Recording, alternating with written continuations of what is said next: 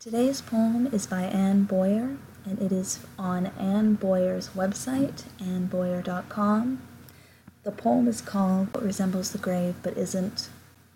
Always falling into a hole, then saying, okay, this is not your grave, get out of this hole, getting out of the hole which is not the grave, falling into a hole again, saying, okay, this is also not your grave, get out of this hole, getting out of that hole, falling into another one.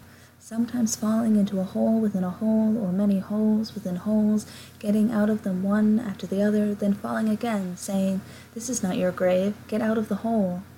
Sometimes being pushed, saying, you cannot push me into this hole, it is not my grave, and getting out defiantly, then falling into a hole again without any pushing. Sometimes falling into a set of holes whose structures are predictable, ideological, and long dug, often falling into the set of structural and impersonal holes.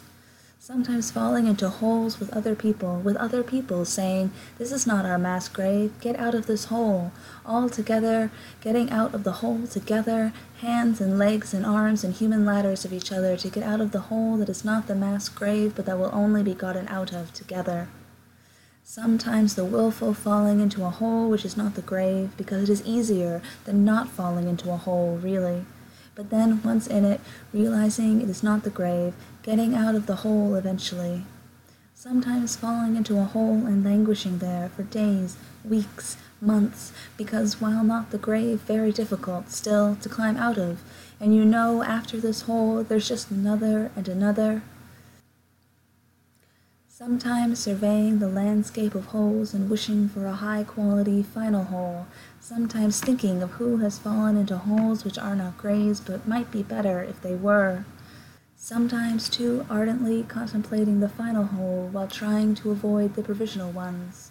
Sometimes dutifully falling and getting out with perfect fortitude, saying, look at the skill and spirit with which I rise from that which resembles the grave but isn't.